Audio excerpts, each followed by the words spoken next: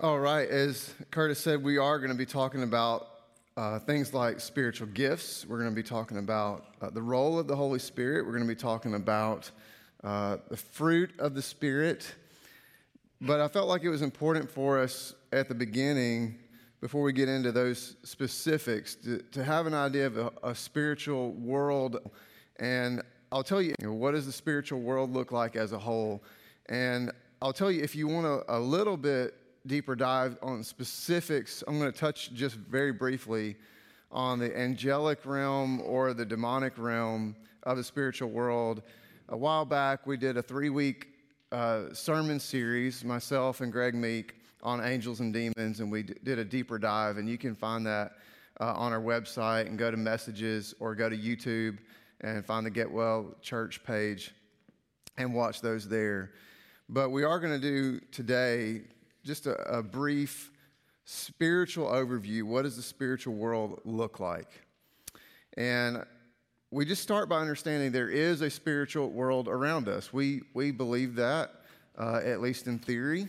I hope you do, because it's true. There's a spiritual world around us, and we need to be aware of the spiritual realities. And I was reminded, I think when it comes to the spiritual world, this is probably my favorite story of all the Bible. It's not the most informative. It's not going to take, fill your toolbox. But I just think it's interesting. It shows us the necessity of one element of the spiritual world, and that is we have to understand that if we're going to see the spiritual world, that God must open our eyes to see it. Does that make sense? That if we're going to see the spiritual world, God has to open our eyes. And so we've got to just start by praying, Lord, and I'm going to pray that right now. Heavenly Father, would you open our eyes that we would become aware of the spiritual world? So 2 Kings chapter 6, we meet the prophet Elisha, and he is encountering an army that is coming at him. Now, why is this army coming at him? Because there is a neighboring king that is fighting against Israel, and Elisha has this nasty habit of telling the leaders of Israel what's going to happen before it happens. And it continues to protect the people of Israel. And so this neighboring king gets angry, and he sends an army to take out Elisha. And we pick up in 2 Kings chapter 6, verse 8. Now the king of Aram was at war with Israel. After conferring with his officers, he said, I will set up my camp in such and such a place. The man of God, this is Elisha, sent word to the king of Israel, beware of passing that place, because the Arameans are going down there. So the king of Israel checked on the place indicated by the man of God. Time and again, Elisha warned the king so that he was on his guard in such places. This enraged the king of Aram. He summoned his officers and demanded of them, tell me, which of us is on the side of the king of Israel? None of us, my lord the king, said one of his officers. But Elisha, the prophet who is in Israel, tells the king of Israel the very words you speak in your bedroom. Go find out where he is, the king ordered, so I can send men and capture him. The report came back. He is in Dothan.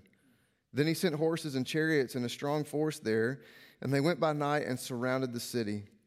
When the servant of the man of God got up and went out early the next morning, so this is Elisha's servant, he goes out the next morning, an army with horses and chariots had surrounded the city. Oh no, my lord, what shall we do? The servant asked. Don't be afraid, the prophet answered. Those who are with us are more than those who are with them. And Elisha prayed, open his eyes, Lord, so that he may see. Then the Lord opened the servant's eyes, and he looked and saw the hills full of horses and chariots, a fire all around Elisha. As the enemy came down toward him, Elisha prayed to the Lord, strike this army with blindness. And so he struck them with blindness as Elisha had asked. Those who are with us are more than those who are against us, Elisha says. And the servant is like, I don't understand what you're talking about. We're in big trouble.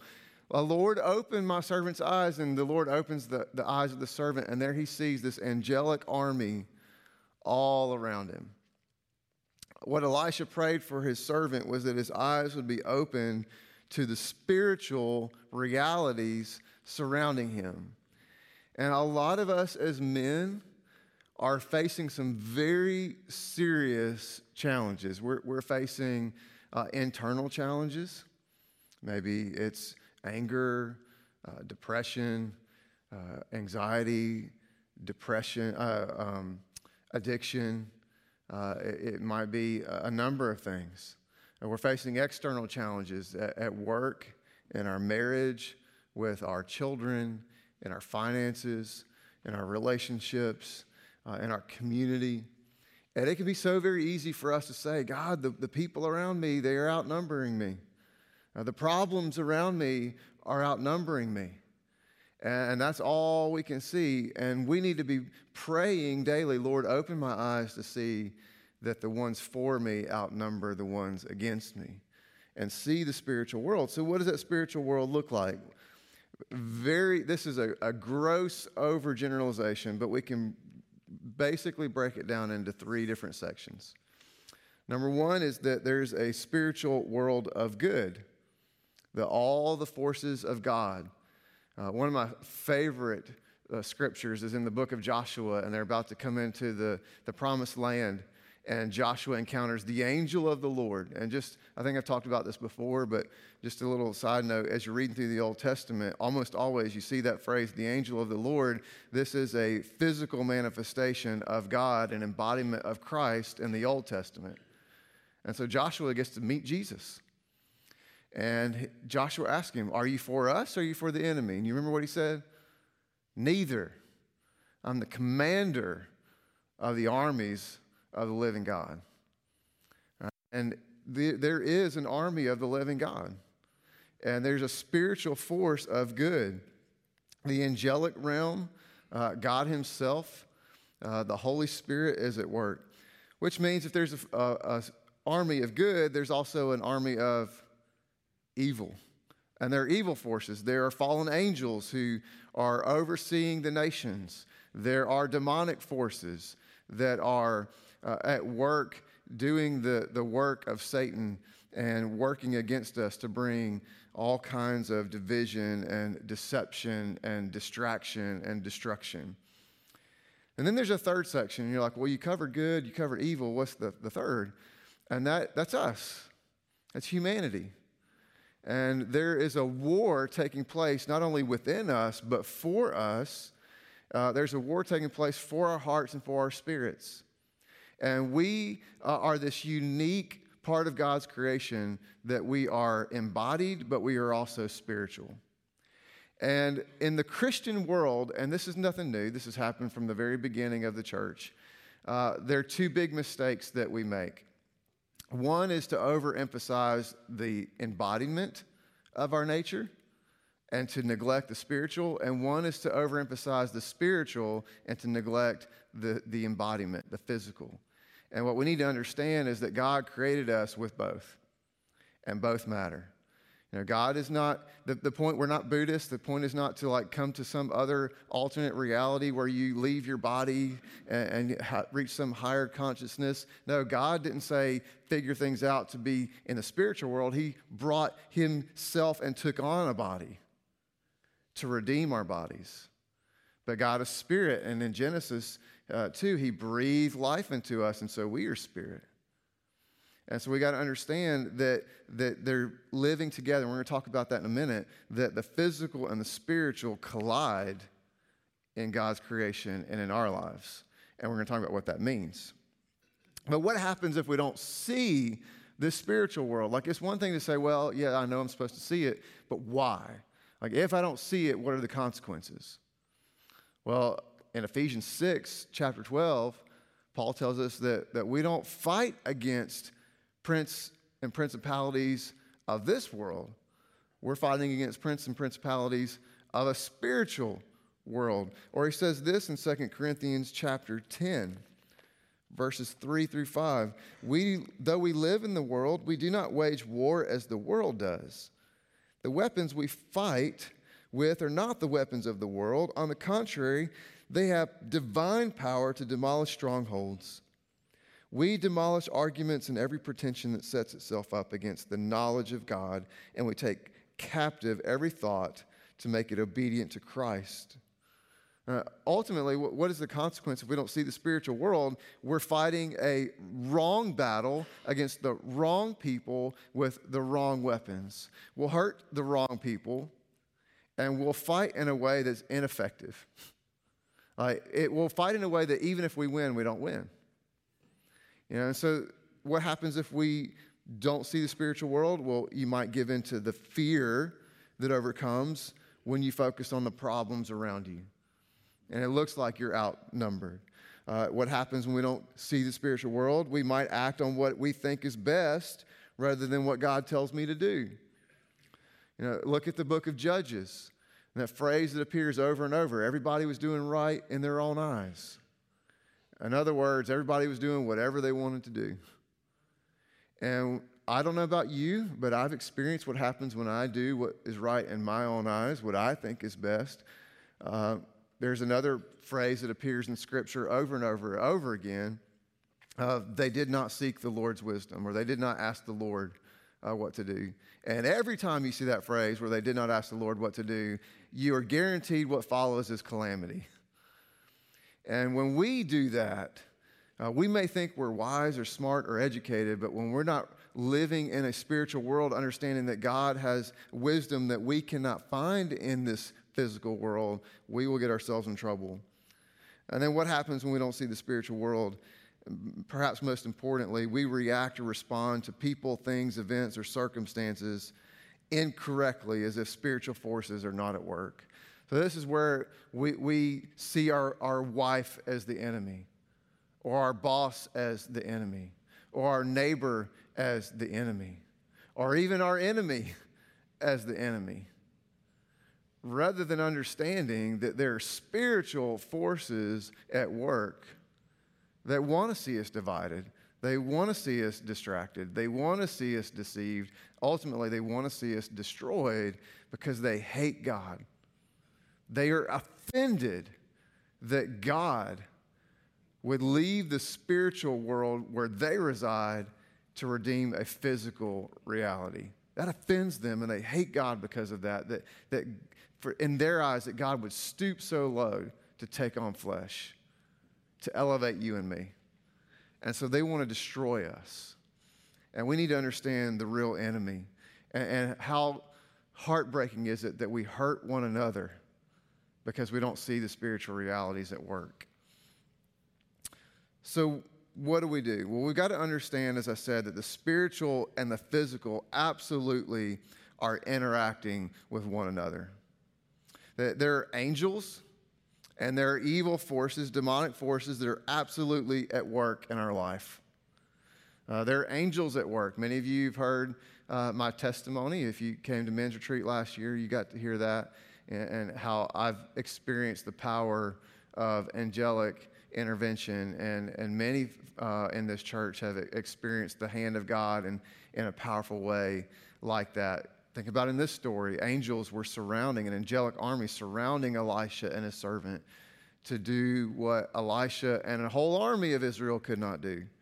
And the same happens with us, but there are also evil forces at work. And again, what are they doing? They want to deceive, they want to divide, they want to distract, they want to destroy. And we need to be aware. What did Jesus pray? Remember? The end of the Lord's Prayer, and deliver us from evil, or from the evil one.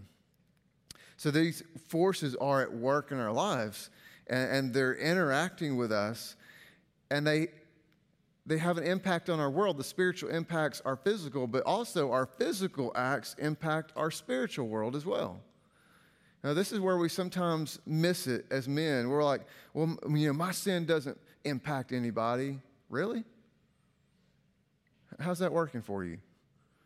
Not only does our sin impact the people around us, but it has serious spiritual implications. Everything we do physically I mean, sin has a major impact on the body. I mean, like you drink long enough and make that a bad habit and you get out of control, what do? You get cirrhosis of the liver. All right? You have other sinful habits. I'm not saying having a drink is sinful, but being out of control with it 100% is. But you have ongoing sin in your life is absolutely going to have an impact on your body.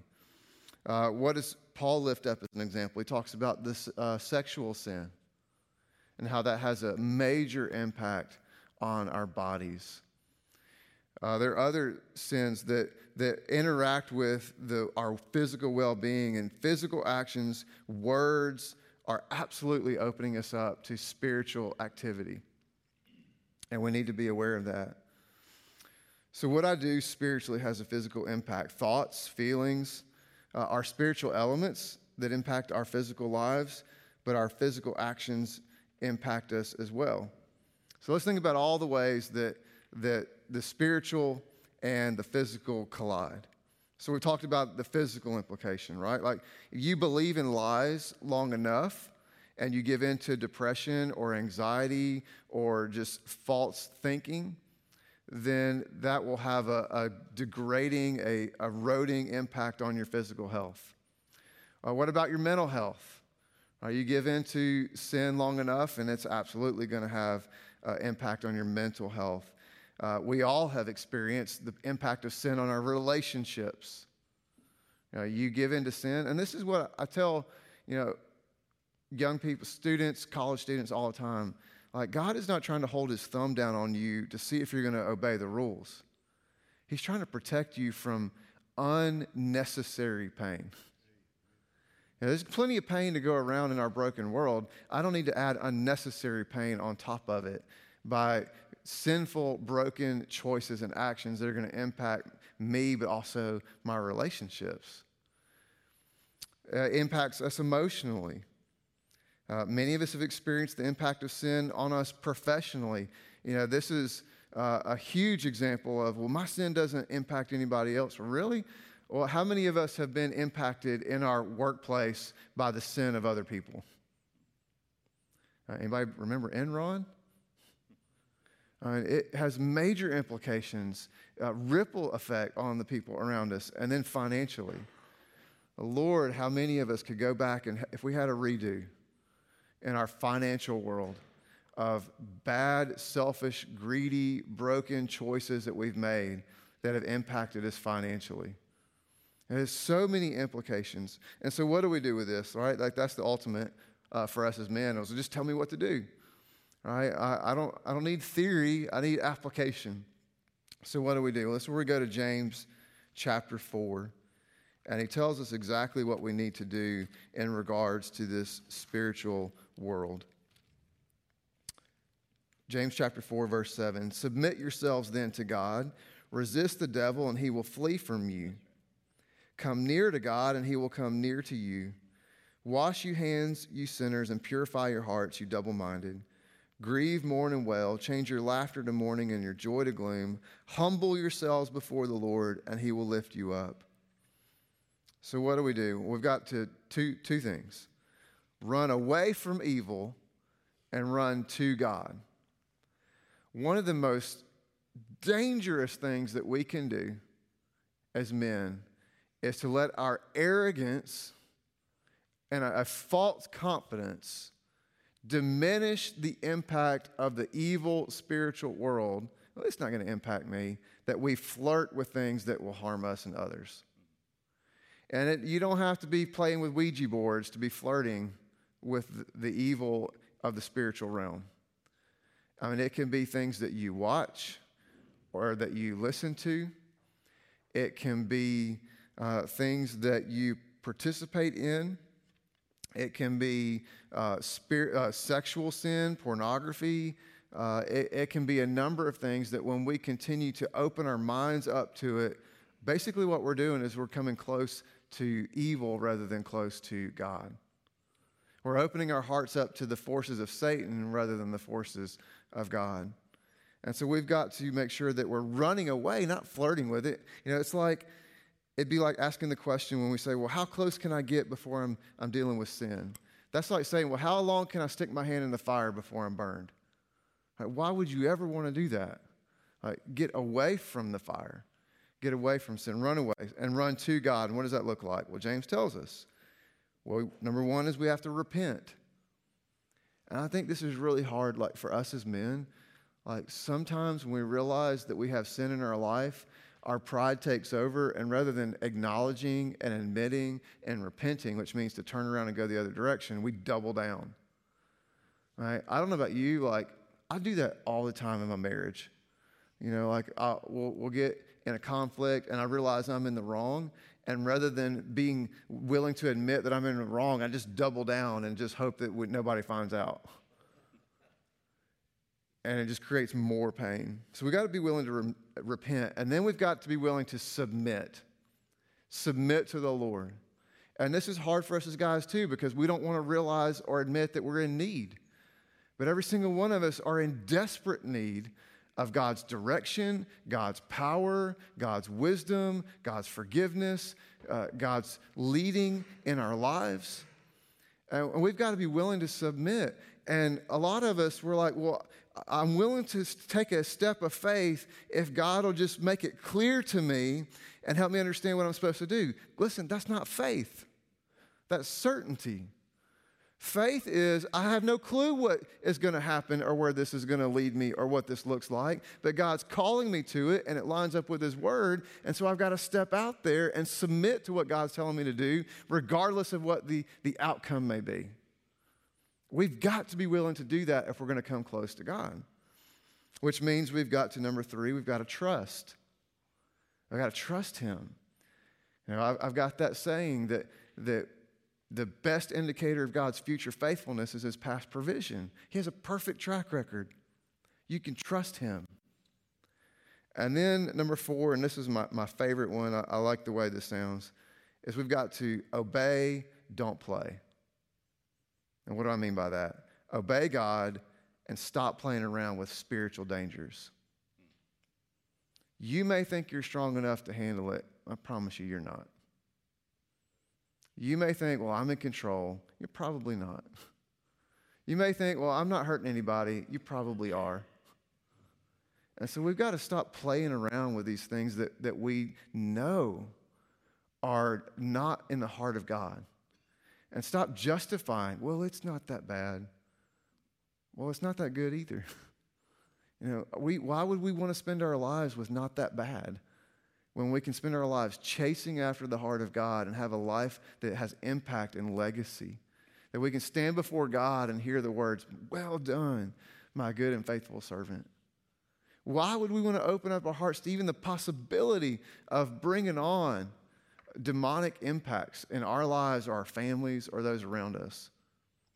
And so obey, don't play. Lord, I repent, I submit, I trust, I obey completely. I'm all in with you because I realize there is a spiritual battle that is real, it's taking place, and I don't want to open myself up or others to unnecessary pain or harm. I want your protection, your leading, your guidance. I want you at work in my life. So we got to see it. We got to acknowledge it. We got to begin to understand it. And then we got to say, Lord, I'm with you. I'm all in, nothing held back.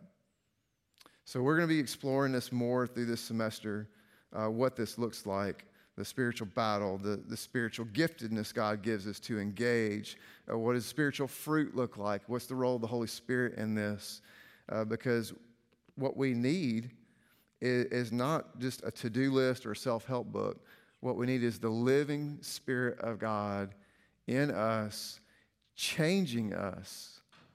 Now, my deepest prayer for myself and for you, and I'll close with this, is that we don't have to white knuckle it through life, trying so hard to be good boys.